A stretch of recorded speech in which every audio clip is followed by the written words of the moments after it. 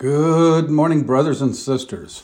This is a day that the Lord has made, and we will rejoice and be glad in it.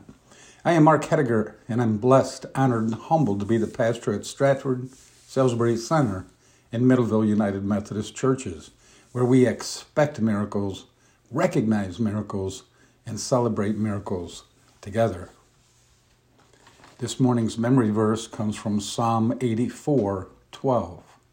O Lord of hosts, happy is everyone who trusts in you. This morning's prayer comes from Hope Bollinger. Let us pray. This third week of Advent, let us remember that the good news of Jesus Christ has the power to bring us great joy this Christmas season. Our joy isn't dependent on what's going on in our life, in our world, or the people that we are with. It doesn't depend on the gifts we give or the gifts we find under the tree. No earthly thing can ever give us complete joy. Our joy comes from you. The joy that flooded the hearts of the shepherds, the angels, the wise men, the hosts of heaven and Mary and Joseph is a joy that still has the power to overwhelm our hearts with rejoicing.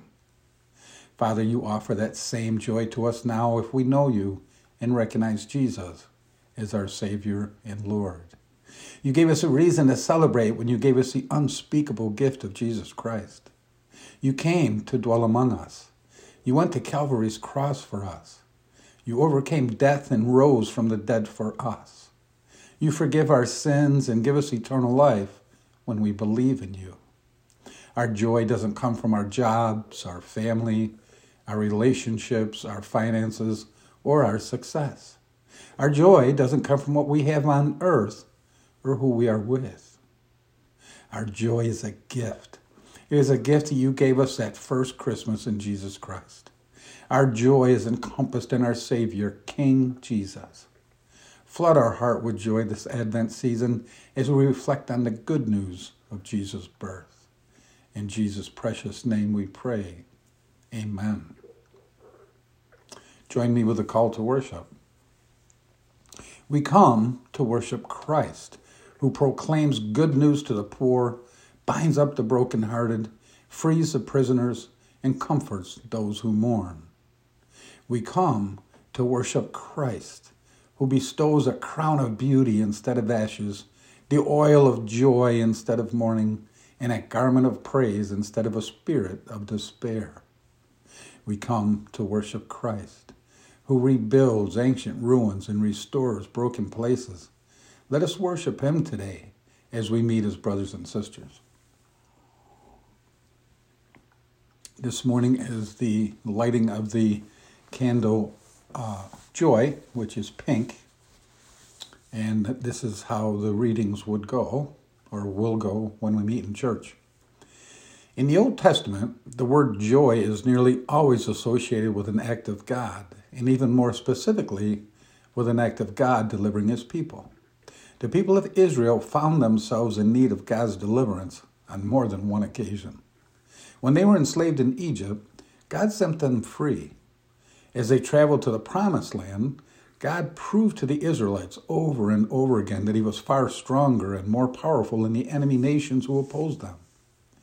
When the nation of Israel was carried off into captivity by the Babylonians, again they cried out to God to rescue them, and God delivered them and brought them back to Jerusalem. Each time they were rescued, the Israelites were joyful and rejoiced in God's love for them. But each time, they soon forgot God's deliverance and turned away from God. In a cold and dirty stable in the small, unimportant town of Bethlehem, God again delivered his people. This time, however, it was not just for a time, not just until the next warring nation came across the river. No, this time it was forever, for eternity. God sent his Son to deliver his people not just from the enemies who threatened them, but from their sin that separated them from himself. We can imagine the joy on the faces of the shepherds as they made their way to the stable. We can almost see the joy on the faces of the wise men who traveled great distances to find this new king. And we can feel the radiant joy of Simeon and Anna in the temple as they came face to face with the Savior of the world. God sent himself to us to bring us life and never-ending joy. Today, as we celebrate Advent and think of joy, let's not forget. Let's remember and live each day in the knowledge and understanding of what God has done for us. We are delivered. How can we not be joyful? This morning's Lady Scripture comes from Psalm 32. Psalm 32. Happy are those whose transgression is forgiven, whose sin is covered. Happy are those to whom the Lord imputes no iniquity, and in whose spirit there is no deceit. While I kept silence, my body wasted away through my groaning all day long. For day and night your hand was heavy upon me. My strength was dried up as by the heat of summer. Then I acknowledged my sin to you, and I did not hide my iniquity. I said, I will confess my transgressions to the Lord, and you forgave the guilt of my sin. Therefore, let all who are faithful offer prayer to you. At a time of distress, the rush of mighty waters shall not reach them. You are a hiding place for me. You preserve me from trouble. You surround me with glad cries of deliverance. I will instruct you and teach you the way you should go. I will counsel you with my eye upon you. Do not be like a horse or a mule without understanding, whose temper must be curbed with bit and bridle, else it will not stay near you. Many are the torments of the wicked, but steadfast love surrounds those who trust in the Lord. Be glad in the Lord and rejoice. Rejoice, O righteous, and shout for joy, all you upright in heart. Amen. This is a word of God for the people of God. We move to joys and concerns, and I know the first thing on everybody's mind are the numbers in Herkimer County and Oneida County and the surrounding counties, actually, all through New York State and the nation, that the numbers are increasing for people who've gotten COVID-19. It's hit our family as well. But we have to understand and believe that God is with us, that God's got this, that it's a virus and we're all going to be exposed to it at one time or another, and we just need to have faith in God. We need to stay in prayer for our families, our friends, our neighbors, and our nation, and trust that God will see us through this. So as we're praying this morning, I would continue to encourage you to just whisper or yell out names or just concentrate on those people you need to pray for. Maybe it's for yourself. Maybe it's for something you're going through personally or financially or something to do with your job.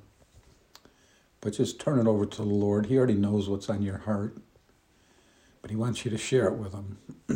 He wants you to strengthen that relationship that you have with him. This morning's prayer is actually from Ann Pedersen, and I thought it was very fitting for this morning. So please pray with me. Father God, we know there is pain in this fallen world. You told us there would be. And we know the enemy of our souls wants to torment us. Remind us of your truths, Lord. Let us reflect on them and wrap ourselves up in them when we're in pain or we feel alone. You said in Numbers 23:19 that you were not a man that you should lie. If you said something, you will do it. If you spoke it, you will make it good. Thank you for always answering us when we call. Excuse me. And thank you that you said in Romans 8:27, when we don't know what to pray, that the Holy Spirit will pray for us. Thank you, God, that no matter what we go through, you will always be there. We pray this in Jesus' precious name. Amen. Excuse me. The title to this morning's message is The Fullness of Joy. The Fullness of Joy. Over the past few weeks, we've lit the candles of hope and peace. We identified hope as believing in a resurrected Savior and the promise of our own resurrection. Last week, we decided that if we lived with this hope of God's promise of eternity with him, then it should naturally lead to a peace in our lives. So if we are filled with hope and peace, Wouldn't it naturally lead to joy in our lives? This morning, the third week of Advent, we lit the candle of joy. We're called to be filled with joy, not just during the Advent season, but every day we're blessed to be on earth doing His work. The joy from being thankful for all that He's given us, the promise of a Savior who came to earth as flesh, who is present right now in the Spirit, and who promises to return and live with us once again, but this time for eternity. We need to make sure we're experiencing a joy promised 2,000 years ago and not what we hear in the world news. Let me ask you a question this morning. What do you think of when you think of joy?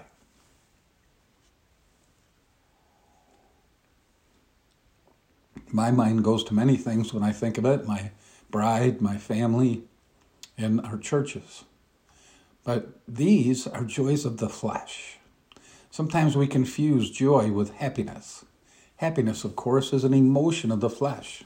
And don't misunderstand me, these are great things, and it's great to be happy about those things, but the joy the Bible talks about is not of the flesh. It is a spiritual joy bestowed on us by God through the Holy Spirit. Galatians 5:22-23 tells us, joy is a fruit of the Spirit. The fruit of the Spirit is love, joy, peace, patience, kindness, generosity, faithfulness, gentleness, and self-control. Joy is not found in things or circumstances. Otherwise, we'd be at risk of losing our joy every time we turn the news on. We may lose our happiness over what's going on, but the world cannot steal our joy. So the difference between happiness and joy is its source. Happiness is based on our emotions or what happens to us in the flesh. But our joy is based on our Father God and all that He has offered us. It's a deep-seated sense of joy in what God has done, is doing, and will do in our lives. Our Creator chose to put on flesh and dwell among His creation. Advent is a reminder that there is still more to come with His return. Our call in this Advent journey is to seek God's work within us and among us, and to celebrate that presence with joy. A joy that's available to all who call on the name of the Lord and accept Him as Lord and Savior. As Christians, we should be the most joyful people on earth, no matter what our circumstances are. Yes, that does mean we can experience biblical joy when we're mourning or suffering or undergoing difficult circumstances in our lives. We could even experience joy during this terrible pandemic and the state of our national election. Not happiness, perhaps, but joy. Jesus warned us there'd be tribulations. Difficult circumstances and frustrations are a part of this life while we're in these fleshly bodies. So even when we can't rejoice in our circumstances, we can still rejoice in Christ as instructed in Philippians 4:4. Rejoice in the Lord always.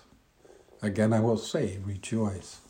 We can rejoice and be joyful because we recognize that God is still in control and that He loves us and promises to never leave us or forsake us.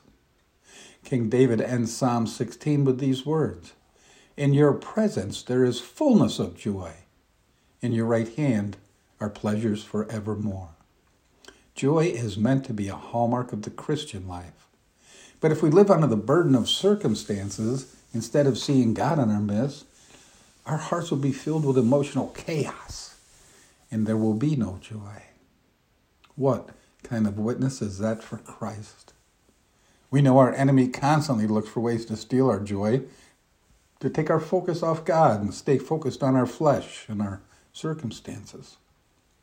So how do we find joy in a world that's filled with so much hate, violence, and temptations? We find joy when we connect with God through prayer and praise and by keeping our focus on godly things rather than earthly things. It means paying attention to what is right and that God is still at work in our family, our community, and in our congregation.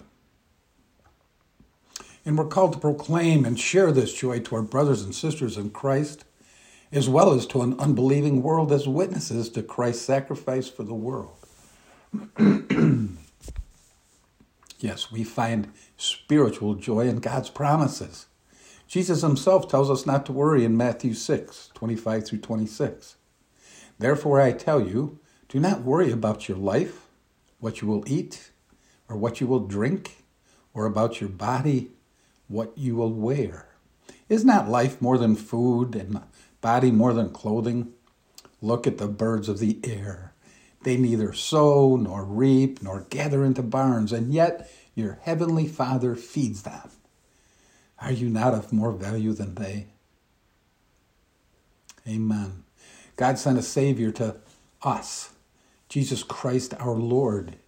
He is the one who will never leave us or forsake us, and will supply all our needs according to his riches and glory, and promises to add to us all the things we need as we seek him and his kingdom.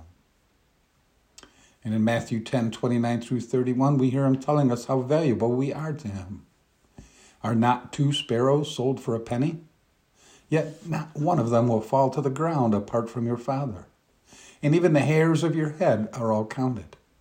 So do not be afraid. You are of more value than many sparrows. Praise God. Christians believe that God will renew the heavens and the earth, and that beyond death we will enjoy eternal life with our Creator. This is where we find our joy in spite of our circumstances.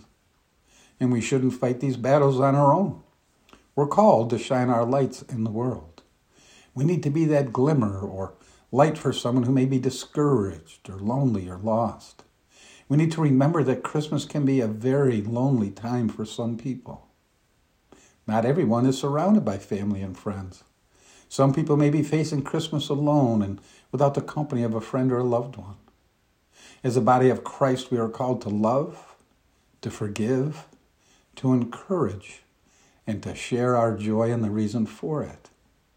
If we can't meet in person, we need to pick up the phone, make a call, send a text, or send a message on social media. There's so much unpleasantness in the world, but the Bible says that the kingdom of God is peace and joy. Our actions witness to whether we believe that or not. Philippians 4:8-9 gives us guidance for maintaining our peace and joy. Finally, beloved, whatever is true, whatever is honorable, whatever is just, whatever is pure, whatever is pleasing, whatever is commendable, if there is any excellence and if there is anything worthy of praise, think about these things. Keep on doing the things that you have learned and received and heard and seen in me, and the God of peace will be with you. The God of peace will be with you. The true Christmas message is this: God sent a Savior for all of us to save us from our sins, to lift our burdens and ease our fears. That's it.